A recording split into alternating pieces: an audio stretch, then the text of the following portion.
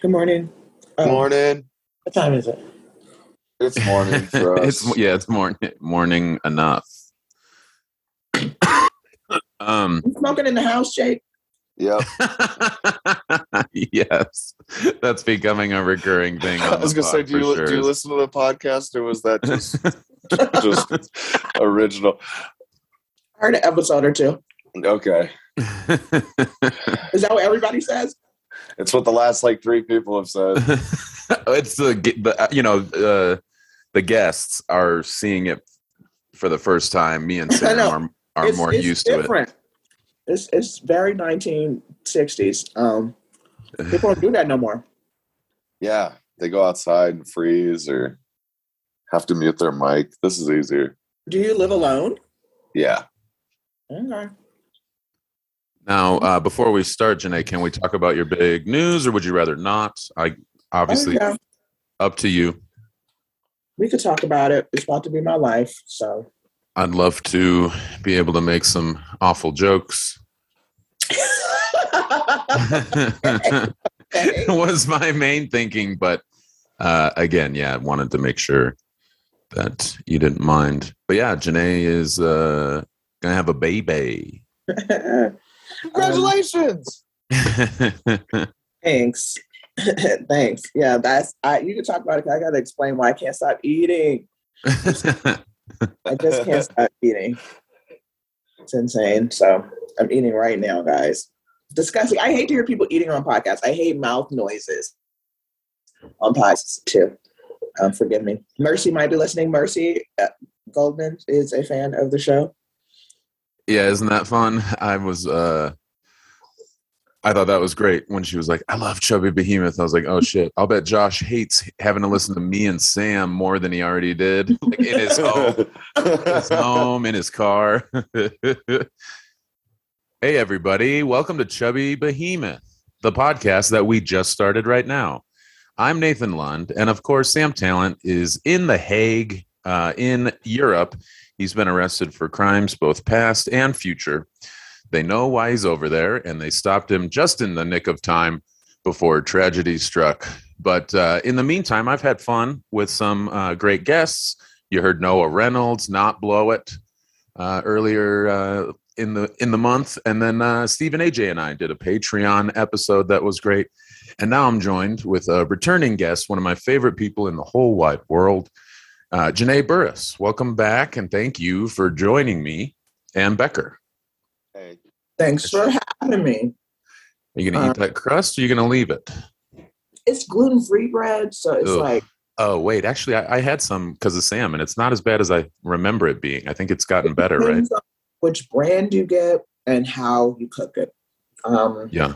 David made breakfast. He did a great job. He only toasted one side. I toast both sides, which has been disgusting. Toast one side, put butter on it. When you toast, it's like he did something good to this. This is not good. It's not good. Yeah, I remember having same thing with like fake meat, like Morningstar 10 or not even 10 years, 15 years ago was garbage. It was so awful. I had a roommate that was vegetarian, and I tried some of that stuff, and I was like, oh, I'll never eat this. But same thing with the gluten-free bread. There have been advancements made, research and development has paid off. And the animal test, probably. Right. Yeah. There was whatever Sam puts gluten-free bread in, or like keto bread in his hat, and then goes into a diner and then sneaks it onto the plate when his food comes out. And I tried some, and it was way better than I thought it was going to be. I thought I was going to ask him why even bother if you can't have good bread, just don't have any. But it's way better now. It does feel like that. Like I stopped eating pasta because it was gross. I was just like, forget it. I'm off of it. I stopped bread. It took some willpower and it took some time. And now I've been eating real bread. And that's probably also why I'm like super gaining weight pretty fast. Because I just leaned into all of my cravings. Because also gluten-free stuff tasted even worse. Suddenly I had superhuman sense of taste and smell. and it was like, oh, I can taste the corn in this pasta. Like, Oh, damn. Disgusting. It's the worst superpower. Well, yeah. And so we were going to try and record last night because we both had shows in Colorado Springs. You were at Looney's Comedy Corner, Chuckle Hut, Party Zone. And I did the first show that listener Russ Keller put together. That's the first. Yeah. He told me he decided to do a show because a lot of comics in the Springs are pretty new and deciding to run shows and just doing a horrible job. And he felt like he could do better. He worked at Comedy Works for, I think, at least a couple of years, not too long ago. I think he said 2017, 2018, he was there. So he got to see like new talent night, and kind of see like, he also got to see, or before he started doing comedy, how, God, you see a bunch of new talent nights. You're watching some comics. It's like their first time, it's their fourth time.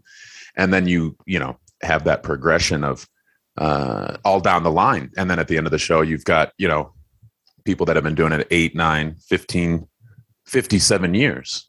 You think your producer could pull up a photo of Russ and put it in the comments? What do you mean? So you can see him right now? Yeah, because I might really pull a picture, and I think I know who it is. I don't know if I'm friends with him. I'll find him and real quick. I can't let it go. I think that maybe I have ADHD, self-diagnosed, because I keep missing my appointments. And but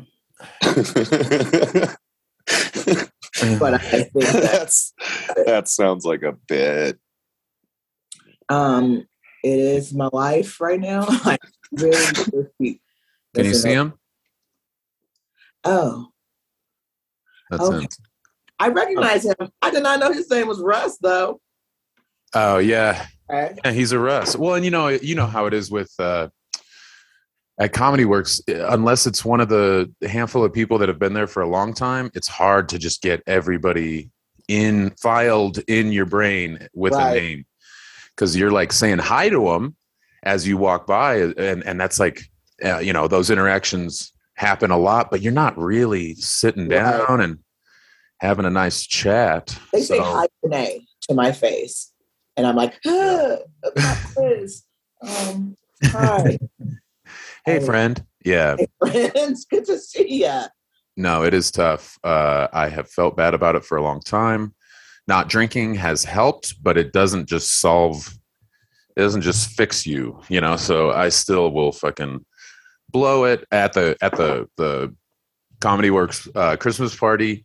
Oh. I called a lot of people dude or hello there, good to see you. I pretended to be a little drunk, a little out of it. No, just here.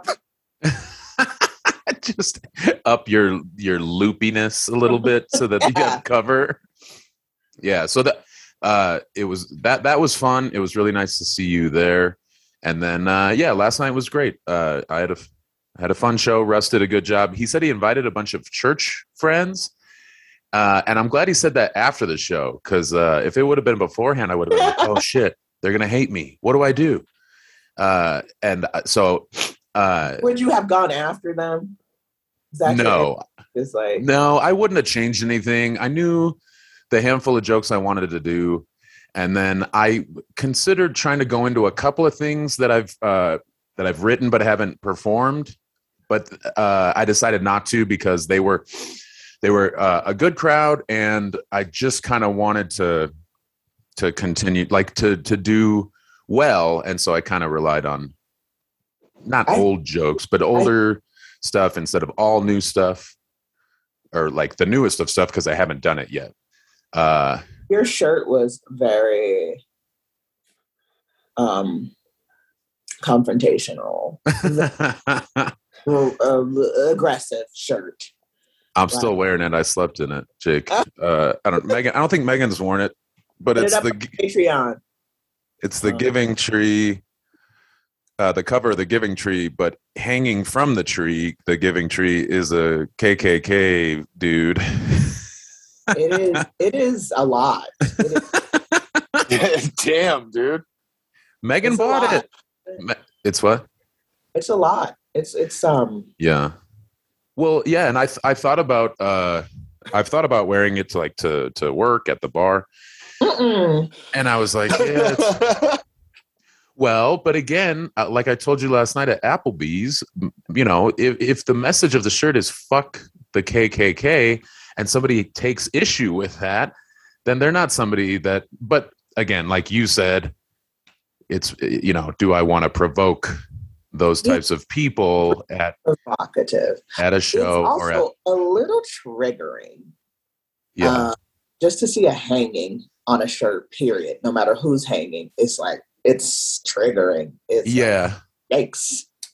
Sure. And the one thing about it is pretty. It is a pretty shirt. It is got lovely colors on it. Yeah, there's a nice tree. There's a little kid. Right, and it brings back the Give It. This book, this children's book. Right. It does evoke those feelings, but it is simultaneously triggering and provocative. That's just like me. It's like, is Megan trying to get you punched, or what? She trying to set you up? She thinks it's hot when he fights. Yeah, she's one of those. She's one of those people that likes to watch violence that she started. She's a puppet master like Sam. No, she bought it for herself, and then she converts a lot of the shirts that she buys. She'll like cut out the neck and maybe cut the sleeves down. But she left this one, I think, because when I saw it, I was like, "Ooh, I could wear that too." And yeah, I figured, why not? If anybody has an issue with it, we'll get into it or whatever. I'll make fun of them, like, "Oh yeah, is this your grandpa in the tree or whatever?" Oh, but but then I felt weird when I got there and the crowd was good and it was in this weird.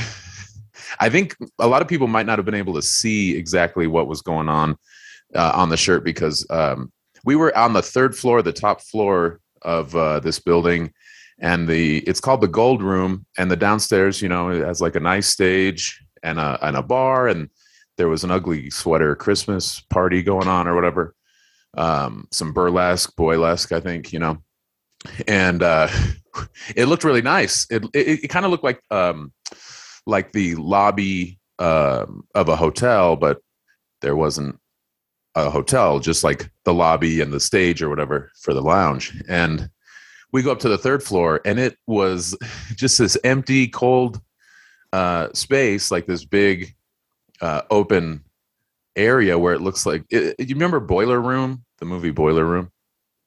Yeah. Matt Damon? No. Ben Affleck. Was he in that? Yeah, he plays the Wolf of Wall Street. Oh, Giovanni Ribisi is like the main guy. Yeah, he's the kid. Where's he at? I don't know. But anyway, in that they turn an empty office space into like their office, so it reminded me of that. It looked like you would maybe film a snuff film up there. Russ said something about like child ransom video. Like we've got your kid. It was weird looking, and then he did a good job. There were seats, and then there was like a rug for the stage area, and it worked, but it was very cold. Everybody kept their coats on, but yeah, I did not think it was going to go as smoothly as it did, and I was relieved that it was actually fun. I can't remember why I brought it up. Did I? We were talking about what you were wearing at the show, and it was dark. Yeah, I don't think I don't think everybody could see it, and nobody was like, "What's your shirt do?" So I think I lucked out. Know what that acronym was on your shirt. Yeah, all cops are bastards. ACAB. I mean, the shirt has so much. Right. When you couldn't see, I don't think you could see that. Where does it say ACAB? On the tree. So it's implying that the KKK member is also a cop? I mean, that is historically accurate. I know, but that's also on the shirt. Yeah. I mean, cops were not that KKK was cops. KKK was full of lots of community members. But yeah, they recruited the cops were recruited from the KKK also. Yeah, it's nice. It's a nice variety of community members in the KKK. Jesus. But So, that's yeah. that sure is a lot, Nathan, and I think it is. I can't believe you walk around with that. It's could be dangerous. Yeah, for sure. And I had there was a twinge of like, you want everybody to have a good time, but also, for a long time, like when I was trying to get in at Comedy Works and when I was in, but I wanted to get to headlining or whatever, I felt like I couldn't do whatever I wanted to do. I had to be pretty like fun, silly, set up the crowd for the headliner. And it wasn't my show. And so I did that. And then with headlining shows, bar shows or whatever, I didn't really want to get a show canceled, get a new comic yelled at by the venue owner. That's smart and mature as a performer. Right. But also, I want to talk about what I want to talk about. I have that not that right. I almost said I have that right guaranteed to me in the Constitution. But like, I don't know, just you're an artist and you shouldn't be censored. You're an artist who uses his words to paint, and you shouldn't be censored. You shouldn't censor yourself for sure. But right, so because you've been performing long enough to know how to create a good show. That's what everybody wants. Right. So yeah, last night I was happy with what I did, which was I talked about some real stuff without having it dominate the whole set. I went back and forth between dark stuff and silly stuff, personal stuff, whatever. And it was a good set, man. I realized it was the first time in a while that I closed out a show instead of hosting, because I was hosting all the shows down here in Trinidad. And so still got it. Well, yeah. One of the only other times that I didn't host a show was like a couple months, beginning of October, I did the show with Doug Benson and you. And that was one of the only other times, in a while that I wasn't just hosting down here and doing like 15 and making fun of people that I knew in the crowd. Book Nathan. I do. Well, because it was Russ's first show, he when he sent out the time, how much time he wanted people to do, he was like, I'm going to do 10. Then he wanted Jose McCall to do 15 to 20. And then John Bueno was sick, so Austin Brinker filled in, and he was also supposed to do 15 to 20. And then he had me at 40 to 50. And I was like, the fuck, I'm going to do 40 to 50. I'm going to do 35 to 37. Because first show, maybe there won't be a lot of people, whatever. But they were so good, I ended up, I didn't ask for a light. I figured I would not need one. And then when Russ lit me, I was like, oh, shit, I'll bet I'm at like 42 or 40. And I think he said I was at 45. So that was funny. Of course, I happily fill the time that I scoffed at before. Right. Well, good, though. Good. I mean, it felt right. Yeah. I mean, they were great. Even though they had their jackets on, they were having a good time. There was supposed to be a bartender on the third floor, but he called in sick. So people had to go downstairs to get beers. And I thought they were going to do that more. Sweater for David. I'm selling stuff onto a sweater he already has. That's great. Show that. I made fun of the ugly Christmas sweater party down on the first floor, because I don't like how that really just like went from try to find old actual like ugly Christmas sweaters to go to Walmart and buy one of the 4 that they make now. I mean, my sister went one year, she bought beautiful sweaters from Target or Macy's, or they were like, it's supposed to be ugly. It was a little, what's the word? I don't know if it's garish or gauche. It had a lot of sparkles and a lot of stuff on it. I feel like both, might apply to that kind of a sweater. It was a lovely sweater. It was like, it's a sequins giraffe in a hat. Like, it's kind of gorgeous, actually. This was her ugly sweater. My sweater I've been wearing for about 6 years. I got it for $6 from Kmart, and I'm so proud of it. It's just a sad looking Christmas tree with little felt balls on it. Oh yeah, that's great. It's like the best $6 I ever spent in my life. Like, you can call it ugly, but I'm like, that's my holiday sweater, and I really love it. Yeah. So, you were at Looney's. Did you have fun? Did you have any?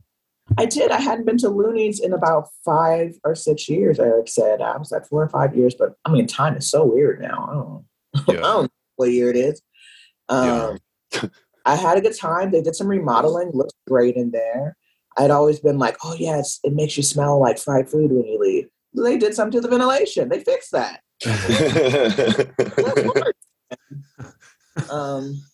It doesn't smell. Yeah, it doesn't smell like you dipped your shirt in the oil before you head out. I know. Like, I fried my hair. Like, I already smell like food because I cook too much. But I don't want to smell like grease, like fried mozzarella sticks specifically. But it was cool. The first show, the early show was really fun. I think I had fun on stage. The audience had fun. Second show was smaller audience, and it felt a little tougher to pull out the jokes. I could blame myself. I just think I dilly-dallied for like 3 or 4 minutes. So it's like, get to a joke, okay? How about a joke? All this chit-chat up top, I can't stand it. And I did that. But yeah, it was I had a good time. I'm driving back down tonight. So, we'll try to do it again. I have been doing mostly theater, so stand-up feels a little choppy for me.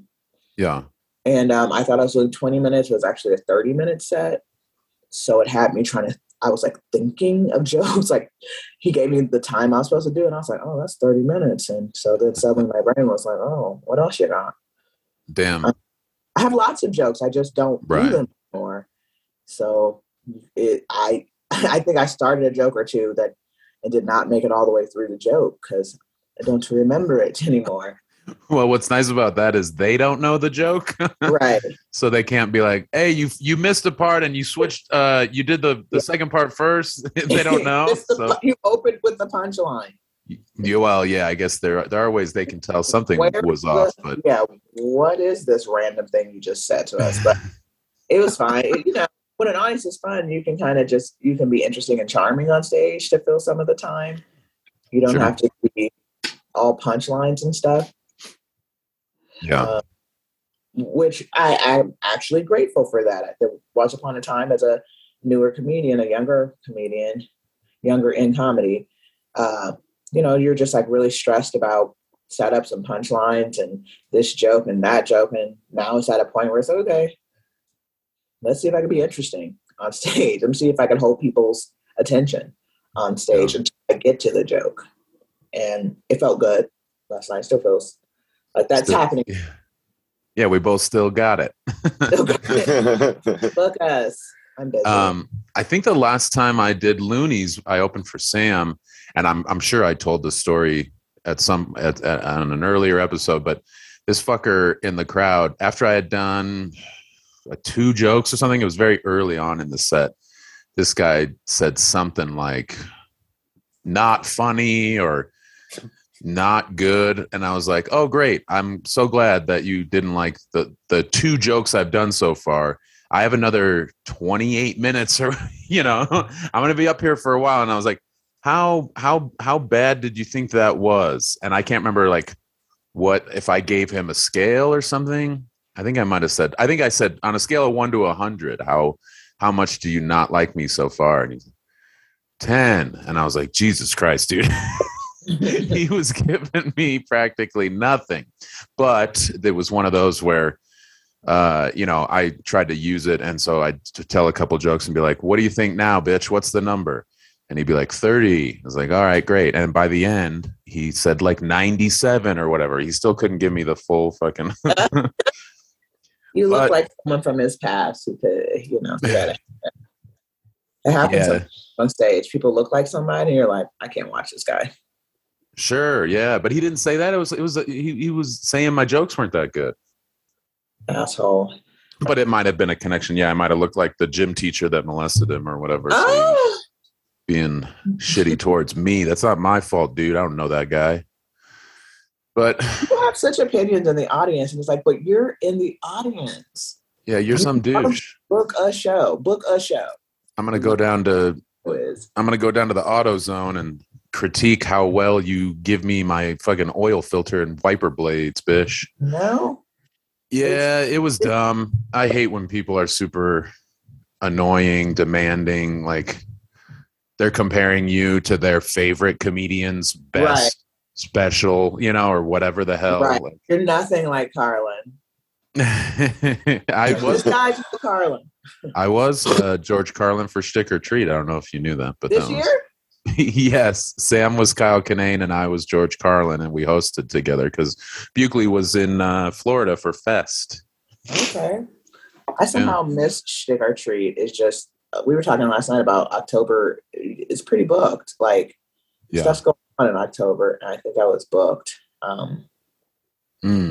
I'm sure I was booked or I would have been there because I wanted to be there. But yeah, it was great. It is Sam and Christy have always done a great job hosting because it is tough to have to go up there. Like to be to do a set on the show is really great because you prepare 2 minutes of stuff or whatever. You get your voice down and you try to get an outfit or together.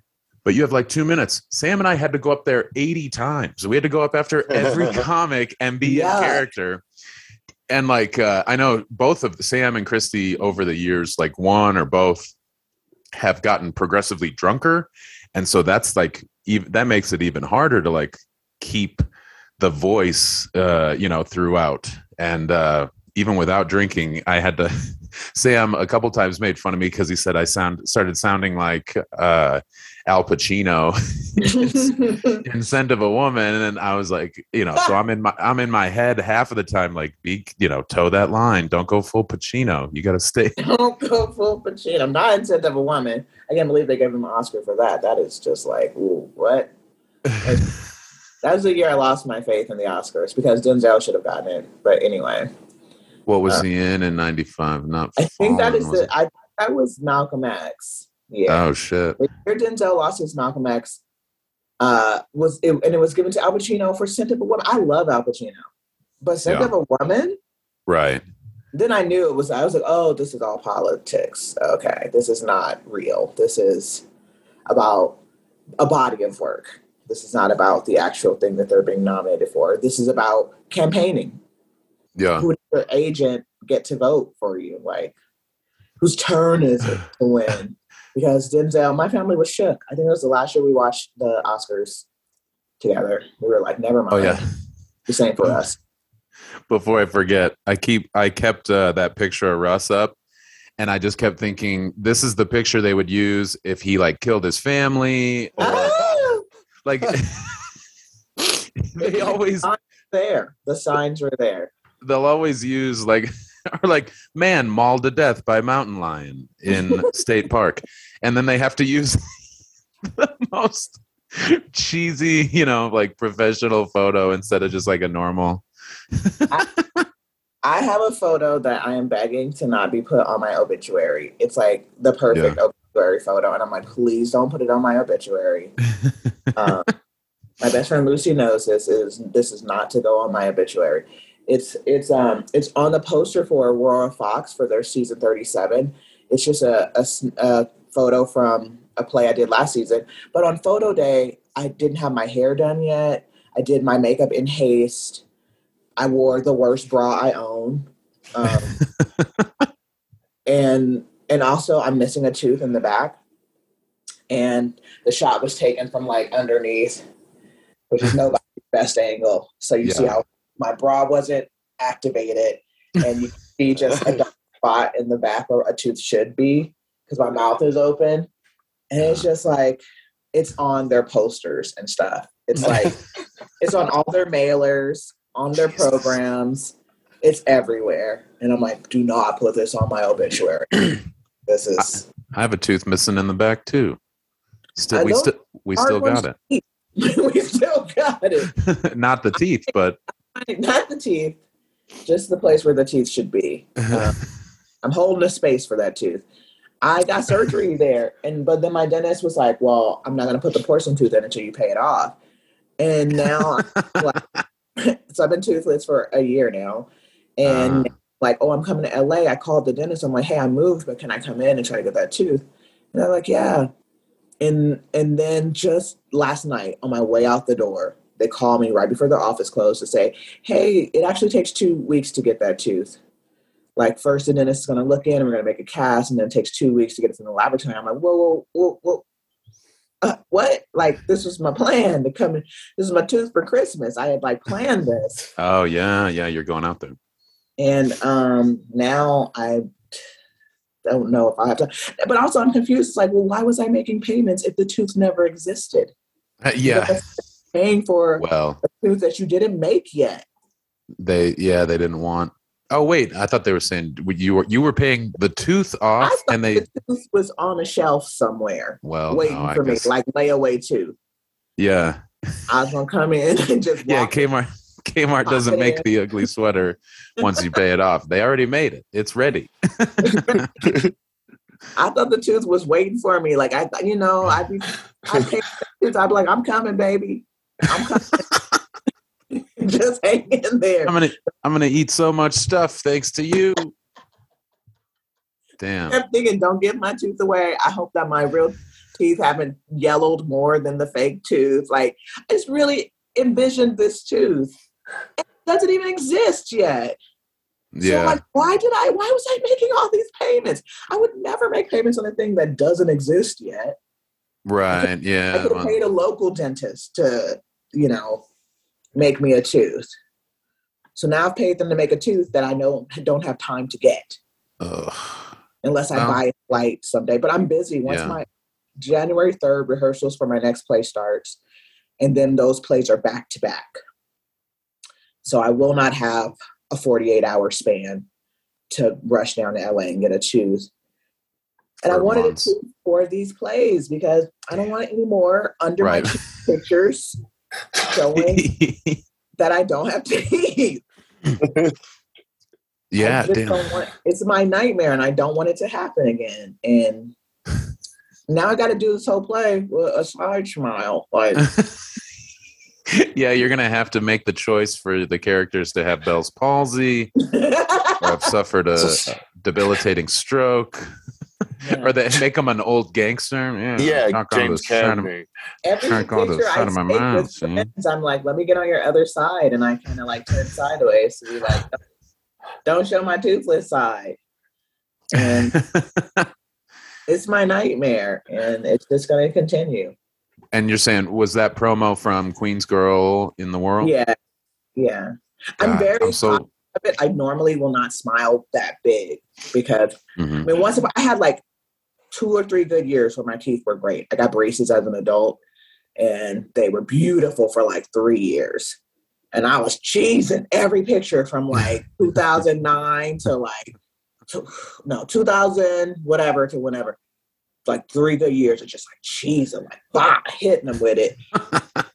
And now I do side smile because I lost that tooth. And well, I will say I'm so glad that I saw that play because you were incredible.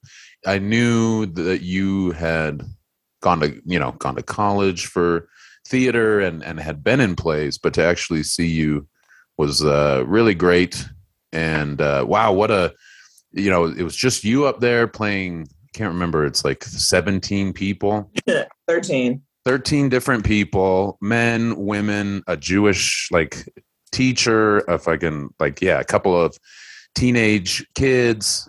It was really great. And I can't remember why I was in town. Did you notice my tooth? Did you notice my space where my the whole time? There was the whole time. There was like a little spotlight that shone directly on the gap. I don't know why that stagehand had it out for you.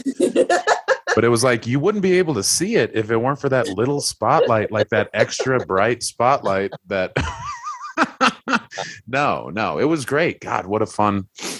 And then after the show, I can't remember there was like a woman, because that theater's on pretty far East Colfax where things are things are changing and happening, but there's still a lot of still a lot of people just kind of bumping into each other down there with not a lot. I walked home one time.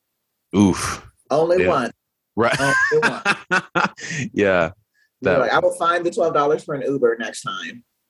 Yeah, good call. You know, I can't remember what the woman did. She was definitely like mean to the guy that had to like tell her that she couldn't come in. I can't remember what she said to him, but she was a character for sure. Oh yeah, I vaguely remember some rando like. Yeah, a bunch of us were like thinking maybe you would come into the lobby or whatever, or they were just, you know, like getting their jacket on, and then yeah, I think she acted like she was an Uber trying to pick somebody up, and then she was not. Nobody had called for an Uber because she was lying. It's and East then Colfax, baby. East Colfax. Yeah, I think I can't remember what she said to the dude that had to be like, "I'm sorry, ma'am, I can't let you in." But it was a funny little interaction. Yeah, East Ass Colfax, man, where the arts go to thrive. But that is a cool theater. That theater's great. I just did a play at the People's Building, which is right across the street from Aurora Fox, directly across the street. And that is formerly a furniture store that's been converted into an art gallery, which also has a big space that they use for performance. And Aaron, who runs the place, the curator, I don't know his last name, but he's working hard to make that, you know, a space where they're going to make it more gallery friendly, like put up more walls and stuff. So, they want to put more arts down there, more arts, less prostitution, you know. Yeah. So. Less people getting stabbed with box cutters, please. It does remind me of South Central very much. And yeah. So, walking home from there, I was like, oh, this is too familiar. This is like me in the 80s walking home from school. This is a little terrifying. And on a backpack, which I don't know if you know this, that no matter how old you are as a woman, when you wear a backpack, people hope you are a child. And they act like predators until you like put a little bass in your voice like you're a grown lady. And something about that backpack just turns heads. I know, honking at me, a lot of Jesus Christ. Yeesh. What is the I had to take off my backpack, carry it like a suitcase. I was like, I'm grown, please. God, that's so fucked. Like, yeah, they I don't even know. I was gonna say they sexualize it. It's like, what, you got another ass in that backpack, girl? What's going on? But it creeped me out just you up real quick. They think they can scoop you up. I mean, they scoop up grown women too, you know, sex trafficking. We don't have to get into that on Chubby Behemoth. But when walking down East Colfax trying to get home, bring an attaché. Don't bring a backpack or else you're going to end up in fucking Nicaragua. God damn. I tried to joke about, because I was saying that space in the Springs was very creepy. And I said something like, how many kids have been kept here before, getting moved across the country? And then there was a whiteboard, dry erase board that the crowd couldn't even see because it was like around the corner or whatever, but I could see it on stage. And I was like, they got a whiteboard over here, with a bunch of facts and figures on it. Like, numbers are up, but we need different ethnicities. Too many white kids. The rich pedophiles are complaining. And eventually I'm like, Jesus, sorry, everybody. I thought it was going to be fun to like soften the blow of child trafficking with the idea of it being like a business. Well, and then and so I moved on, I moved away from it, started doing material. And then towards the end of the set, Austin Brinker, I didn't realize it, but Austin had brought up a little cooler because he grows a bunch of different kinds of mushrooms. And so he had Mushroom Man, that's his name now. Yeah, Austin, the Mushroom Man. Right. So yeah, I didn't know that he I didn't know that he had brought them in a cooler on stage. So, and I hadn't really noticed that there was a little cooler there off to the side. But towards the end of my set, the handle like fell and like slapped against the side of it. And I was like, what the hell? And I was like, oh, what is this? I thought maybe there were some beers in there that I could like give to the crowd or whatever. Try to get them to like me again. And I open it and there's just like 15 brown paper sacks, you know? And so I go, holy shit, what are these sack lunches doing here? I was right. There were kids being kept here. My God. Oh, God. And then I touched the wall and I said, the walls are freshly painted. They're covered in blood. Oh, God. So I brought it back to all the church people. A dark place. Well, the church people know more than anything about, the evil that lies underneath the surface. Oh, God. Yeah. So, yeah. And then seriously a Chubby Behemoth topic, isn't it? Doesn't that really coincide with the name? Oh, yeah. Yeah, for sure. Yeah. David Berkowitz killed several young people because a lot of parked cars, people making out, necking in their old Caprice or whatever. How did you land on this name? I'll be honest with you. I was like, I expect this from Sam, but Nathan. We always thought it was so funny that this, like, obviously he was deranged, but that this serial killer called himself the Chubby Behemoth. Like, it's it sounds silly. It obviously sounds menacing and sinister, but it's also like chubby is very kind of like disarming, or I don't know, like I am the pudgy destroyer, like it's fucking ridiculous. Like was it his porn name? He had hoped to go into perhaps or be a stripper. Chubby was his first dog and he lived on Behemoth Avenue. Yeah, we always like for a long time, I don't know how we talk, I mean, I guess just because we talked a lot, a lot of late nights, sharing a bed, giggling, and getting to know each other.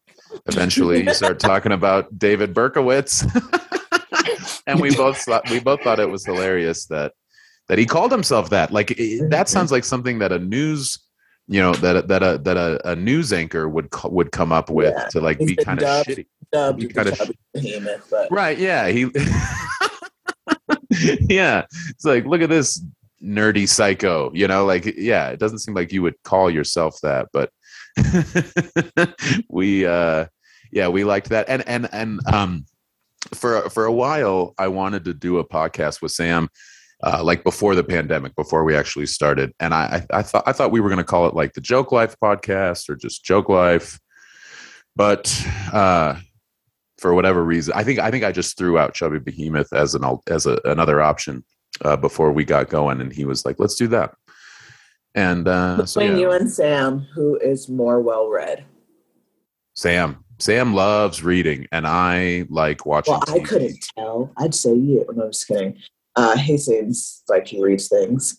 I read a lot of I try to keep up with news and things. I read a lot of news articles or Twitter. I follow a lot of either journalists or organizers, activists, so that I feel like I read that. Sam has read a ton of fiction and knows a lot about different authors. And I have read some things, but God, once I get out of the habit of reading a book and then starting another one, I've been out of it for years. And it's so easy to read a book in so long. I used to love to hang out at Barnes and Nobles and Borders and stuff.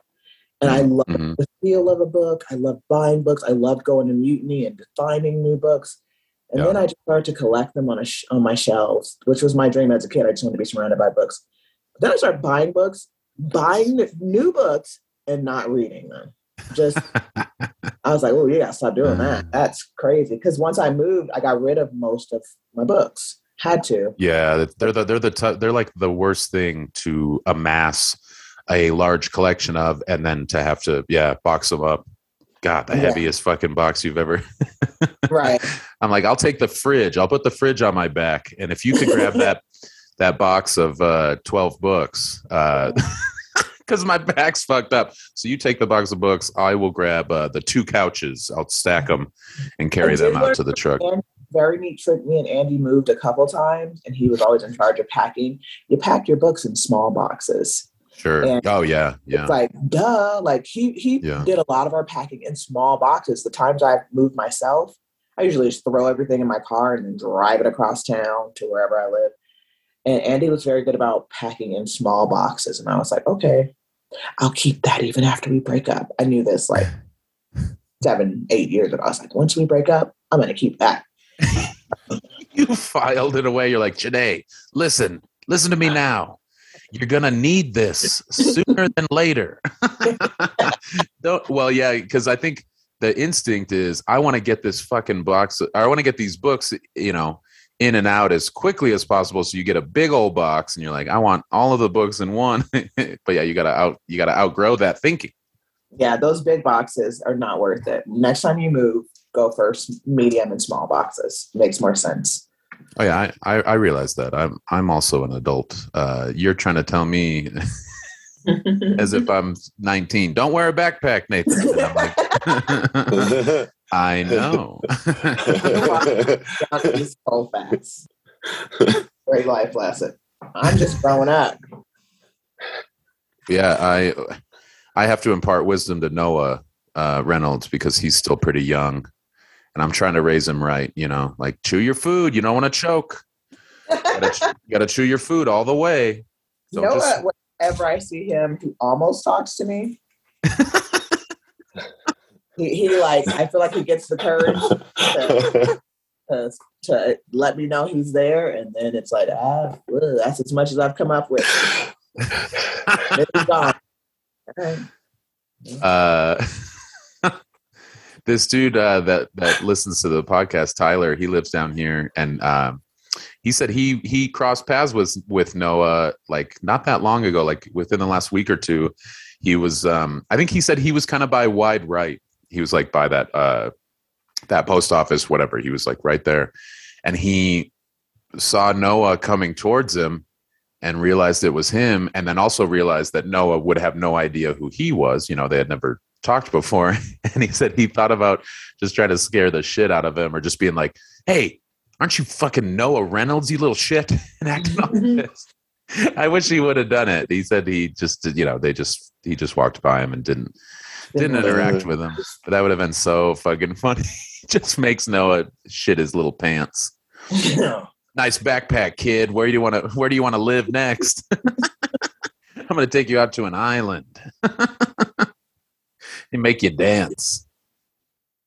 But yeah, he I don't know. I would imagine he's in a weird spot, like that time when that you're funny, that you're like getting there, you people you've had really good sets, other comics have complimented you, tried to help you, whatever, but also like it's not like he's fully actualized, like there's still a long way to go, and that is a weird time. Like when you're brand new, you've got like that false bravado, or you're kind of faking it or whatever, and now he's gotten a lot, but then there's still like not there, you don't just reach a point where you're completely confident and that you're on the right track. What are you? It constantly feels like, what's the next thing you're pursuing? And you try to get funny enough to get to that next thing, like that next opportunity, that next show, that next level, that next festival. I got to get funny enough to do this. Who's already on that festival? I got to get as funny as those people so I can get that festival. Like, I feel like, yeah, he's probably in a weird place. Maybe he has to, he's funny. It's like, now you got to set some goals. Like, what's a thing you want to do? So you can be funny enough to do that thing. Or funnier than the people who are already doing that thing. Well, and I've also told him that, and I was gonna say festivals are the worst, because even though it seems like not at his level. Well, even though I'm just saying, like, they're a mind fuck, because you can be very funny and not get any of the festivals that you apply to, because there's this I mean, each festival can be can not book you for a lot of different reasons. Either they don't know you and they like to book people that they know. Mostly they don't know you. I wish I could tell everybody kind of get into festivals. It's because they don't know you. Yeah. I also think a lot of festivals want a lot of different types of people, which is good, but they can, I mean, that can go. Well, not all of them, but I think some try really hard to not have a bunch of white dudes. And so if you're a white dude, maybe you don't get certain festivals. No, yeah, you're right. You're right. But I think where I'm sitting, that does not feel like the case. That does not feel like a problem. I mean, I feel like people recognize some part of the problem, but then when you look at what their solution is or what they've accomplished, you're like, you still are doing that thing. Still, most of these festivals are mostly white dudes. Yeah. And not every white guy's the same, for sure. And there's a lot of white guys, therefore you need to be an extraordinarily talented white guy to even be chosen. But still, it doesn't feel diverse in the way that I think of diversity. Yeah. Because I know that there's so much. I'm like, I want people with different stories. And I think there's a comedian for every genre. It's like, where are your immigrant comedians? Where are your refugee comedians? They're like, oh, didn't think of that. We just picked a Black lady. Sure. We figured we covered all of that section. Yeah, we got a gay Black woman. So that's three diversity hires in one. It's very economical. It's efficient. I truly love to watch the diversity of stories. And I don't think every white guy is the same. But I do look at most of these layouts of festivals and I'm like, it's still a lot of white guys. And to get on there, you got to be a popular white guy, a very funny white guy, an extraordinarily talented white guy still to get on. I understand that. Yeah, I think, it's like you just said earlier, how if you are an unknown comic, then it's tougher. And then if you have any kind of heat, if you've done a couple festivals, it'll be more likely that you do all of the festivals, because I think a lot of the people that do festivals kind of see, who's doing the festival circuit. And a lot of those people are white dudes that, have a couple late night credits or their podcast is getting bigger or whatever the hell. So yeah, I don't know. Little Noah also, because I think comics that do their own thing can stand out in a good way, but they can also still run into like a crowd that doesn't get them or doesn't like them or doesn't respond.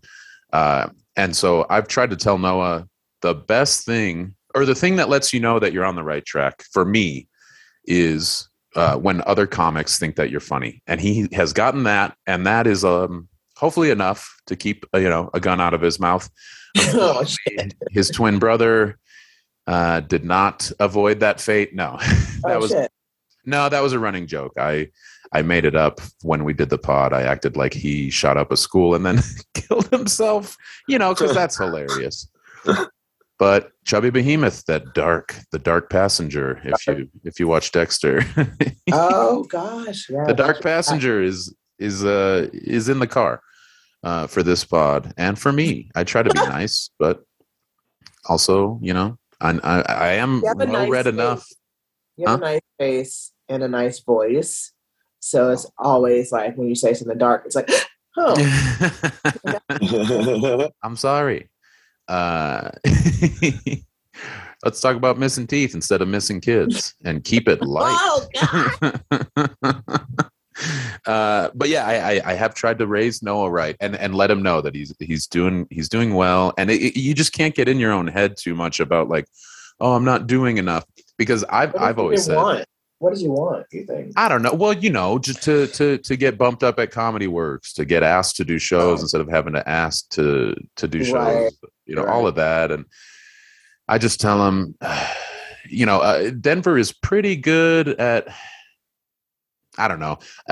Some Denver comics that run shows know that they need to like book different people. Others, I think, book their friends a little too much. But what are you going to do? That's, at least there's a lot of shows to tell him. Comedy Works is, first of all,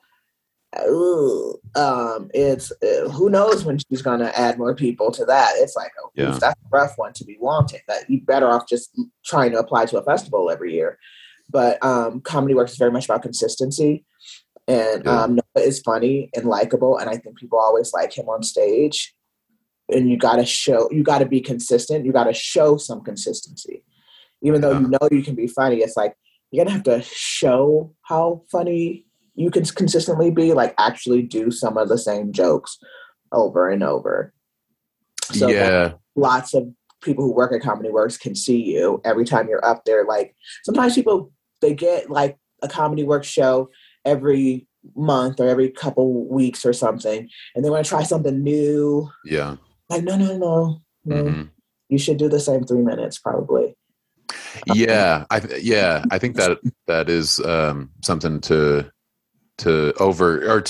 ignore in your brain, is like, oh, at open mics and at Comedy Works, you want to like, as if these staff members are going to remember your last 3 minute set from 2 months ago, right, and be like, oh, he did the same stuff, she did the same set. Yeah, that's comedy. When you have like, when you're working your way up, the only way that it would look bad is if you did the exact same set for like 2 years, 3 years. Right. Especially if it doesn't crush or whatever. So that's like a weird instinct that some comics put together have. If people could consider it more like theater, it's like I can't come out tonight and do a different monologue. I got to do the same monologue. This time I'm a Queen's boy in the world. Learn your lines, do the same joke, act it better next time, maybe. This time have bigger energy, maybe hold more eye contact, adjust maybe 2 words. Maybe be missing 2 teeth tonight. I'm missing like 8 teeth. I don't even know how much an adult is supposed to have. I never had the full set ever. It's adjust all the time. Just adjust for the teeth that I have. The next time I need to go to like the dental school at the college down here to try to get some freaking, I don't know how many teeth I'll end up with after that, because I feel like some of them might be ready to go. So that's gonna suck. As long as they're in the back. That way, man. It's like when people get like marble countertops, you're like, actually, that shit is not the strongest. Like bones are not the strongest. They get this reputation, like bones are so strong, but they just wear down and decay the whole time since they've been popping out of your face. They've been waiting to jump out of your head and onto the floor. So we can't be feeling bad about it. They were never intended to last 80 years, but I still got baby teeth. No, you don't. Yeah, I do. I got no cavities. This chipped tooth last year is the only damage I've ever done. Well, you got no cavities? No cigarettes? You got no cavities? No, I eat candy right before I go to bed too. And I have for 20 years. Cavities. My baby niece just went to the dentist, and my sister was like, she's got cavities. But my nephew, who's 8, same family, her brother, no cavities. They just, it's just different. Bones are different. Well, your niece is a smoker, and that's unfortunate, but I'm glad the nephew is smoking in the house again. Smoking in the house, no cavities. Well, good for you, bruh. I got all the places that don't have cavities are just holes. So just teeth should be. Every tooth has a cavity. I went from no cavities, like straight A's, until like whenever I started to get B's, like 8th grade, 9th grade, that was when the cavities started coming, and then I was like, oh God, I'm not God's perfect little rainbow. I'm mortal. And then it just was downhill from there. I don't know. Oh, no. And then the tooth that I had to have taken out, I chipped like on a burrito in Arizona. And I just let it get to that, like, I'm gonna kill myself if this pain continues. Like I let it go. Pain crazy.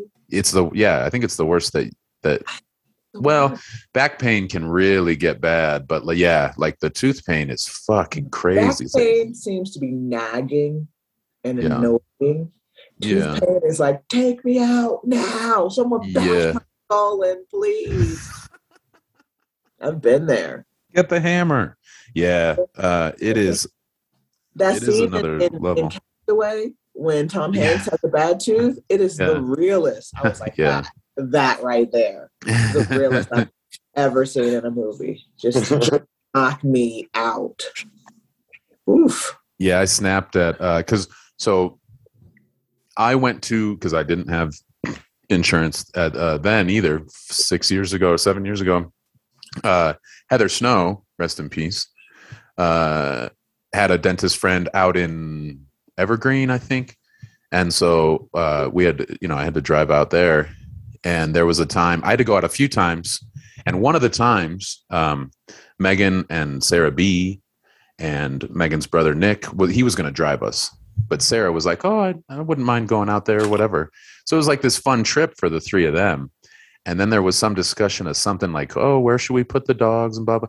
And I was like, this isn't a fucking road trip. I'm going to kill all of you. And I felt bad. I snapped at everyone. But that pain is kill your family and then yourself kind of pain. Yes. They should check in with these murder-suicides. Like, how are his teeth?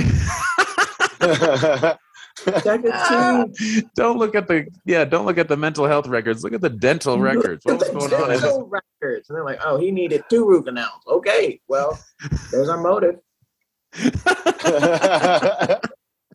Oh my God. I needed a root canal really badly a few years ago when I was living on Grand Street. And I was like, remember when it got so bad, I was rocking back and forth in my bed and I was crying and I wanted my mom so badly. And I envisioned running into traffic. I was like, that would be the easiest thing. Nobody would have to clean that up. Not at home.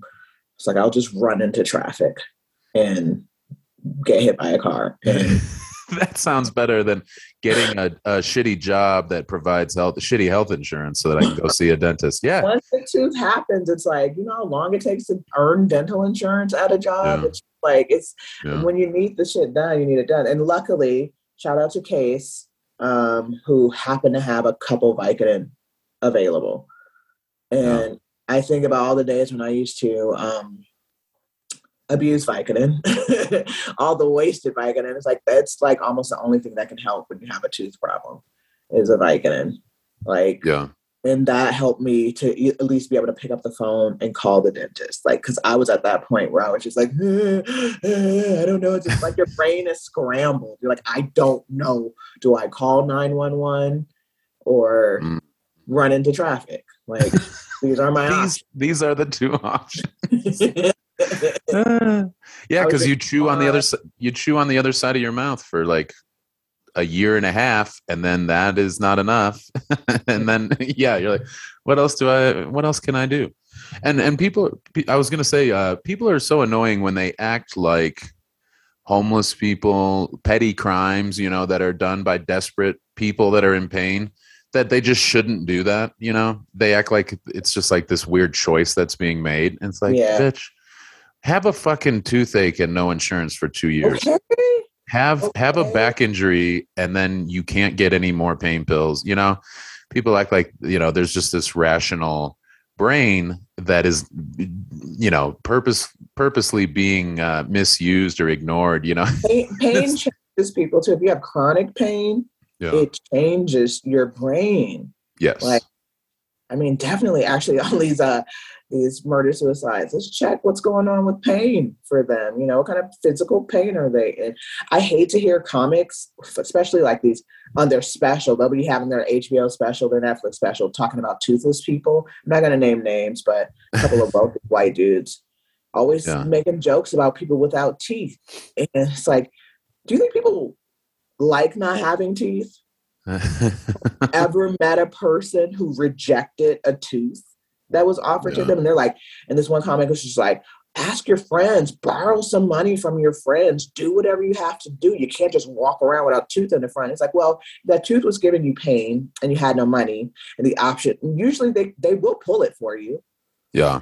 If you can't afford a root canal, they always offer to just yank that tooth out of your mouth. And sometimes people, I used to work with this really young guy who had like no teeth in the front. He's from East Pennsylvania, Pennsylvania, as they kept saying. And he was great, hard worker, smart guy, fun guy, sweet guy, but no teeth in the front. And he's so young. And he just worked all the time. He worked his ass off until he could get a credit card. And then he got his teeth fixed. And then he got promoted. And then he like went back to school or something. It was like, Yeah. you know how much that could hold a person back? Nobody wants to be like that. It's just like, it's a process. It's expensive. It's a luxury to have good teeth. I get angry every time I hear a comic talk about people missing teeth. It's like, you fucking elitist. Sure. Yeah. That's one of the easier joke topics, is like a funny interaction with a crazy homeless person. And I had a couple. Mine were not, I feel like the ones I had were not very mean. I was somewhat aware that, well, because like one was made up where this dude that was like getting arrested saw me walking down the street and said, "Lordy, Lordy, look who's 240." And I was like, "You're being arrested. How are you shitting on me?" So, you know, it was made up, not just dumping on a homeless person or whatever. But another one was real, and it was just a funny interaction. It wasn't, it was a dude who was like, "Hey, I was by Jesus Saves downtown," and he walked alongside me. He was like, "Hey, big dog, hey, what you need, man? I got what you need. What are you looking for?" And I said, "Oh, I'm good." And he was like, "Oh, I was about to hook you up too, you little bitch." And so that really happened, and really the rest of the joke was just like me being hurt. Like, "Hey, what happened to Big Dog? I thought I was your big dog."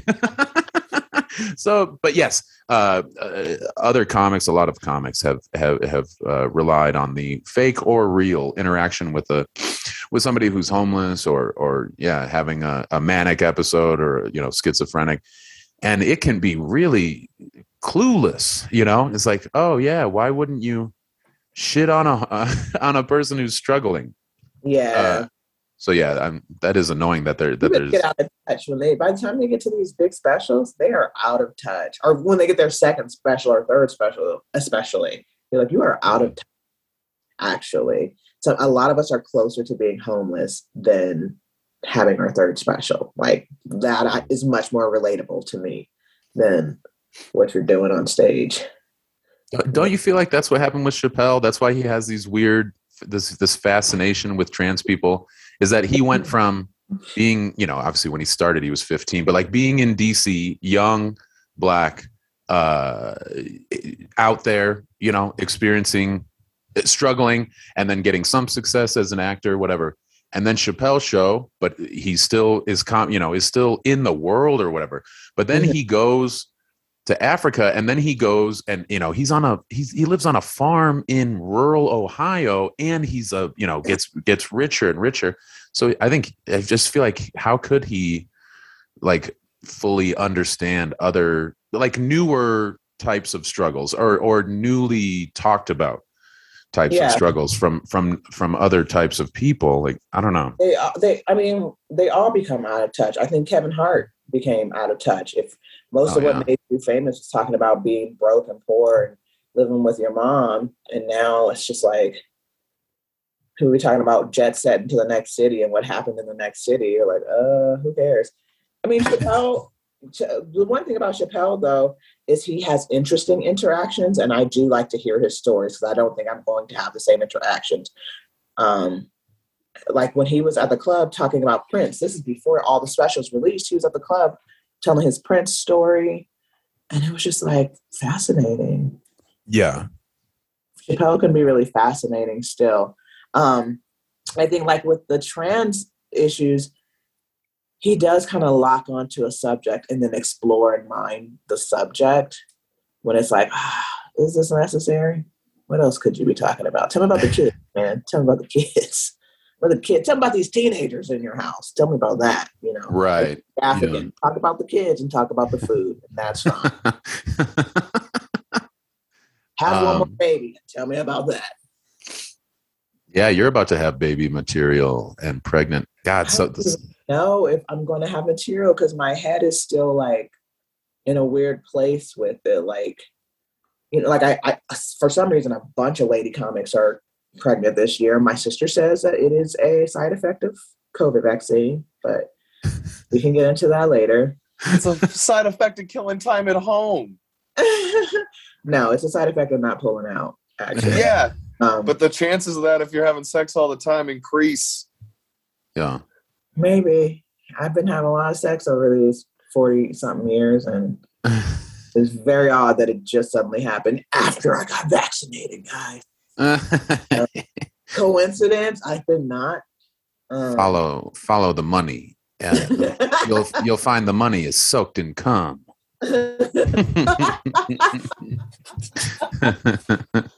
I want baby material, but I'm pregnant for, it feels like forever, but it is a short time also to be on stage talking about it. Like pregnancy material, I guess you talk about it after, because initially you don't talk about it because you know it's too early, you're not showing. And then there's a small window where you are showing and you can talk about it. And within that window, I am in 2 plays and I won't be on stand-up stages. Yeah. Okay. So I will still be hiding it. You can't go Ali Wong, which was a great special. I want to, though. Like I was just talking to 800-Pound Gorilla, didn't know I was pregnant yet, and talking about doing an album. And then when I found out I was pregnant, I was like, well, do I talk about being pregnant? And then I stopped talking to them because I was like, well, I don't even have time to do an album right now. I've already committed to these plays. It would have to be like in 10 months or whatever. Well, I don't even know that. I don't even know. But also, like, I won't be pregnant anymore. So do I talk about new baby? Do I write all new material? The material that I would have put on an album is like irrelevant to my life now. Yeah. So I feel like I got to start from scratch with writing, but it's hard to start from scratch in this temporary position that I'm in. Yeah, I would say if I were you, and I am, we are all one. I would say if ideally you could pick a date when you're done with the plays that where you could record an album, and you start with like some of your favorite, best, like, you know, some of your best jokes that you would want on the album, you know, like not just the best jokes from your whole career, because maybe some of them, you know, you don't want as on your debut album, and so they just don't get recorded, and, you know, and that's fine. But, you know, whichever few things that you still really enjoy, or that, you know, are like, you know, home runs. And then you've got a couple things about being pregnant or whatever that you enjoy and that you are able to kind of flesh out in your head. I know that's not ideal. You want to be able to run them a bunch on stage. But if you can't do that, you can still trust yourself to have like certain things that are funny, and you jot them down, and then you think of a tag or whatever. And then it's, you know, and then it's ready. Because ideally, you know, you pick a date that is maybe a month after you're done with the play. So then you run, you know, whatever you can for a month. The whole time on the play. The play ends mid-April. Then I'll be delivering end of April. So I'll be somebody's mom when I do this imaginary album, I guess. The only thing I would say, please don't do, is I have unfollowed several funny women on Twitter for doing, and men can do it too, but like to have the fucking, and you won't have this for the album because your kid won't talk yet, but all of the fucking, oh, my kid said something so funny. There's so many. I mean, that's like almost as prevalent and annoying as the fake / mean homeless person interaction is the, oh, my kid meant to say fucking tiddlywinks, and he said, you know, tiddly twinks. And I was like, oh, you don't pick up a little twink until you're ready. Whatever the fuck, all this, you know, it's just such a crutch, man. And you got to be careful with that shit, because it is annoying. And I'm sure it can crush when people have kids. Like, oh yeah, they do. It just becomes all of a person's life. It does, yes. Like suddenly I'm not going to be able to talk about, like, what am I talking about now? I talked a lot in the past about whoever my boyfriend was at the time, and I talk about moving, and I talk about not being a mom. I have a lot of jokes about like, hey, I don't have kids. Oh yeah, whoops. Well, that might be fun though. Whoops. That might be fun. You might be able to start with, or that that was then, and now I'm pregnant. Like how you felt then, and how I'm sorry now. I judged. I'm sorry I called you all fat and weird looking. You just reminded me last night at the Applebee's.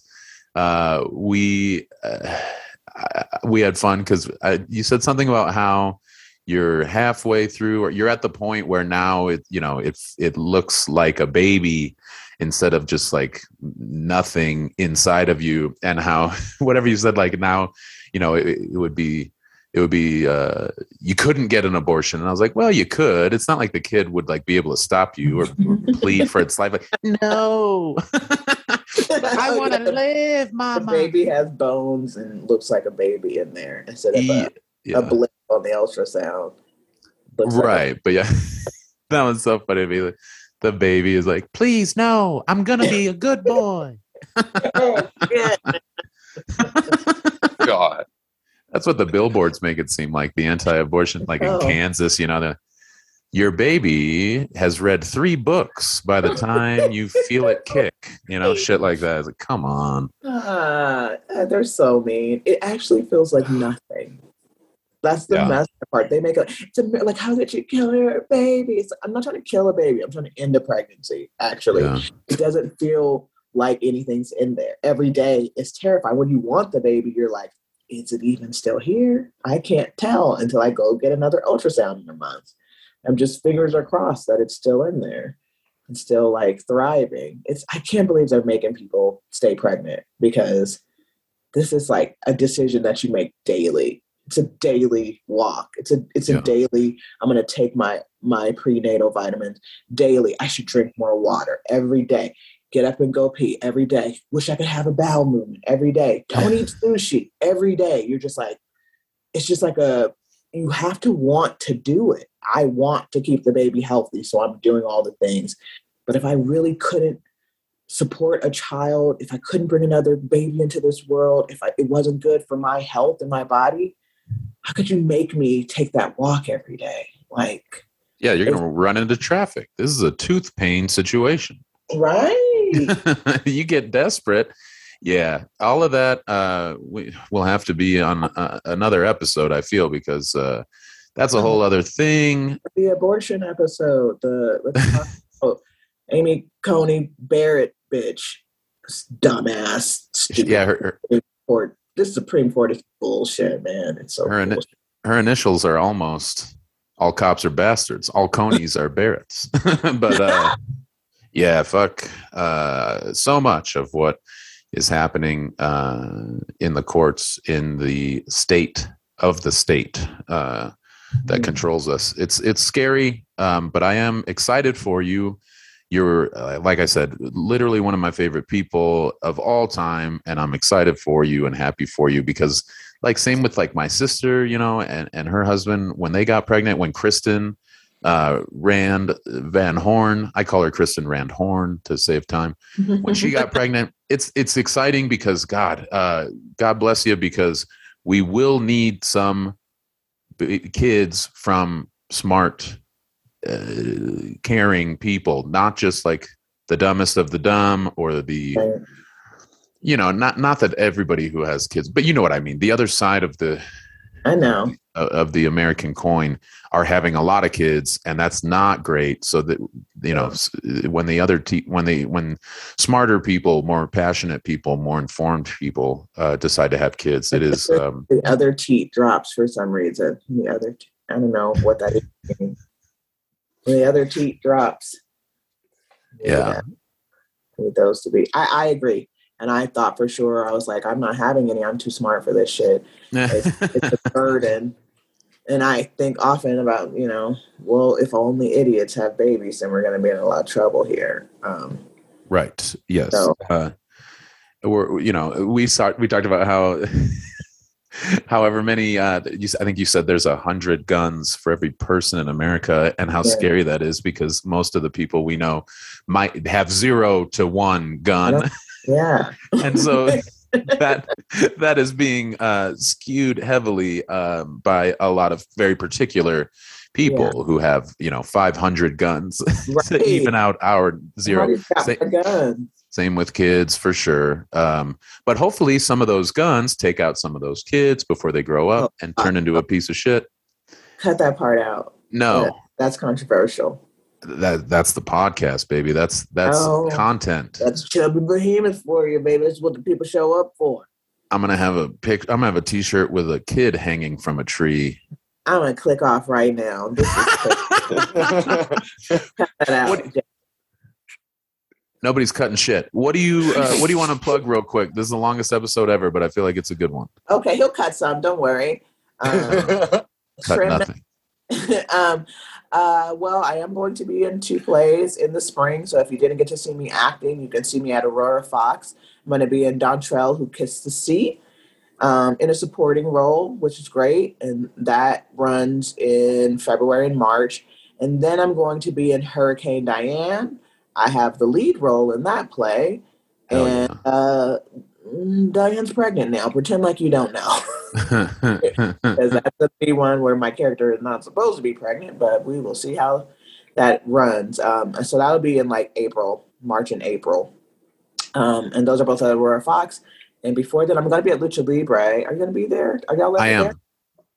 I'm supposed to be at Lucha Libre in January. That is rehearsal time. So I'm trying to let my director know that please, can I have that one Friday night off or Saturday night off? January 19th? 14th. I think it's the 14th. 14th, yeah. Westback 18th of this month, December 18th. And then, I'll be around and I'll be, if you know anything about, if you want to send me money for my baby, feel free. I'm not sure that a car seat can go in the back seat of a 2006 Toyota Corolla, but I'm going to try. So, what's your Venmo? Janae Burris. Try to make it easy for people to find me. Oh, hell yeah. Also trying to get that tooth. Yeah, let's get that tooth. I will be. It is January 14th for Lucha Libre and Laughs, and that's in Denver, Oriental Theater. I will be on a competing show on December 18th. I am at the Denver Comedy Lounge, thanks to Ben Kronberg. 2 shows, 7 and 9. And then the next night, the 19th, is the Comedy Works Holiday Roast at the Downtown Club. That's always very fun. I no longer get invited to, so bleep out that show, Jacob. Bleep that. You better stop producing my producer. Now you got a baby inside of you. Think you can take over my shit? I'm voting for 2 now. Well, yeah, I mean, no. Leave it in. Final decision. I don't care what your baby has to say about my life and my podcast. He's a male baby. People will care what he has to say. The sign male at birth is almost all cops are bastards. All males are births. The roast is always a fun time, especially because in the midst of the holiday clean shows for all these fucking groups of work retreat, work outings or whatever. Oh yeah, let's go see some PG comedy. The opposite of what comedy should be. We get to be nice and dirty and make fun of Jesus and the Virgin Mary and Santa. So that's a good time. And then a few days later, on Thursday, December 23rd, I will be back at the Downtown Comedy Works opening for Josh Blue. There's only one show that has not sold out. There's like a 7:15 and a 9:30, or no, a 7 and a 9:15, and the 7 is sold out. So go to comedyworks.com. You can get tickets. That will be a fun show. And if that sells out, if you don't want to go downtown, I will also be opening for Chris Charpentier, friend of the pod, frequent, not so chubby behemoth.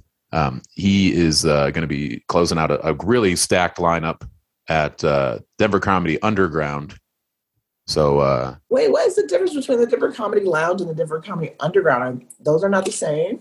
No, they're 2 different places. Wait, which is which? Wait, which one is Kronberg's? Denver Comedy Lounge, and that is inside of Colorado Sake Company. Who runs Underground? Denver Comedy Underground is a new spot that Ben Bryant is running. It is. Oh, okay. It's in the basement of it's either like the Althea Center, the Athena Center. It's like a new age kind of spiritual kind of church that does like genital mutilation, indoctrination, kind of a Heaven's Gate kind of a thing where if you kill yourself when the moon is at the right point in the sky, you will see God. I don't know. No, I do want to talk about circumcision and abortion on the next episode. So get back to me before I deliver. Jesus Christ. Yeah, hell yeah. I really need to talk about this. We will. Yeah, that's a cliffhanger. We got a baby dangling over that cliff. Will it or won't it survive? What? I want to thank you for donating to She Her Comedy for my little website database that I was making that David created because he's the web genius. It was my idea though. And I don't even remember. Well, because we were making it for free and like just paying for the domain ourselves. And, David would just take time out of his day to update that for me. But I created She Her Comedy. It's just a database I would like it if lady comics, female identifying, and I have maybe one or two trans masculine people on there. But it's just a database. So you could say, hey, I don't have any ladies on my show. Oh, nice. Yeah, now I remember. You go on and you go, oh, here's a bunch. And now David's made it so you can go by city. We're going to update it so we know who does clean comedy. And then I'm taking suggestions, but Nathan was kind enough to donate because I just was pulling David away from whatever other work he was doing and being like, can you do my website for free? What's that website? It's She Her Comedy. It's like she/her comedy.com. .com, and you can also submit your profile, or you can just use it as a database if you're a producer or a booker. No more excuses about not being able to find diverse voices. At least in this space, we have some people that you haven't used, some trans women, some people that are non-binary, and some ladies that you already know who don't live in your town, perhaps, who are willing to comedians. Yeah, comedians, improvisers. I'm trying to grow the database, so I hope people will share it with other people and tell their friends, hey, just put it's just an EPK, an electronic press kit. Mm-hmm. It's got names, cities, preferred pronouns, a clip of their work, their website, a photo, just something real basic where you can just say, hey, here's some people to choose from. So no more of this. I couldn't find any people to come to Trinidad bullshit. You know what I'm saying? Whoa, was that directed at me? Because damn. How do you take back a donation for this website? Because you don't attack me, tell Becker what to edit out of a podcast. Slam my ass. No, I wanted to get you down here so bad, and it didn't work out in September. I know it didn't work out, but it just definitely warmed my heart to receive that donation because people don't donate, and it's like it does cost me something to like just keep the domain every month and stuff. So I appreciate it. It felt like that donation felt like supporting women in comedy. So yeah, that's all I do. No, I'm just kidding. That is not all I do, but I do try. And it feels so good to be able to donate to causes because it's done in 2 seconds. I would much rather be able to do that a few times a month or, whenever I can do that instead of having to go do something. Fuck that. I can stay home and send some media. And I was like, done, baby. Yeah, I'll send some money and I'll say, hey, you do the work. So. Yeah. It is a nice thing to be able to do if you have a few extra bucks. Could they Venmo at Janae Burris? And they could Venmo me. Maybe I'm just paying out of pocket to maintain it. But maybe for the note, they could say She Her Comedy versus if they want to donate to your future diaper onesie fund. Yeah, diaper, or the tooth fund. Or tooth. Yeah, they could. Yeah, they can specify. You need help in so many ways. You're so helpless. No, you're incredible. So needy. Yes. But yeah, thanks so much for being on the pod. Thank you, listener, for listening. If you are not on the Patreon, it's patreon.com/chubbybehemoth. For $5 a month, you get all of the Patreon episodes that we've recorded, and we try to do about 4 a month. Sam will be back in the States in just a couple of days, so we will have the Gruesome Twosome back together again, the Chubby Two Hemoth. And a lot of great episodes on the Patreon, so feel free to check those out if you can. But yeah, see you guys soon. Smell you later. All cops are bastards. All babies are cops.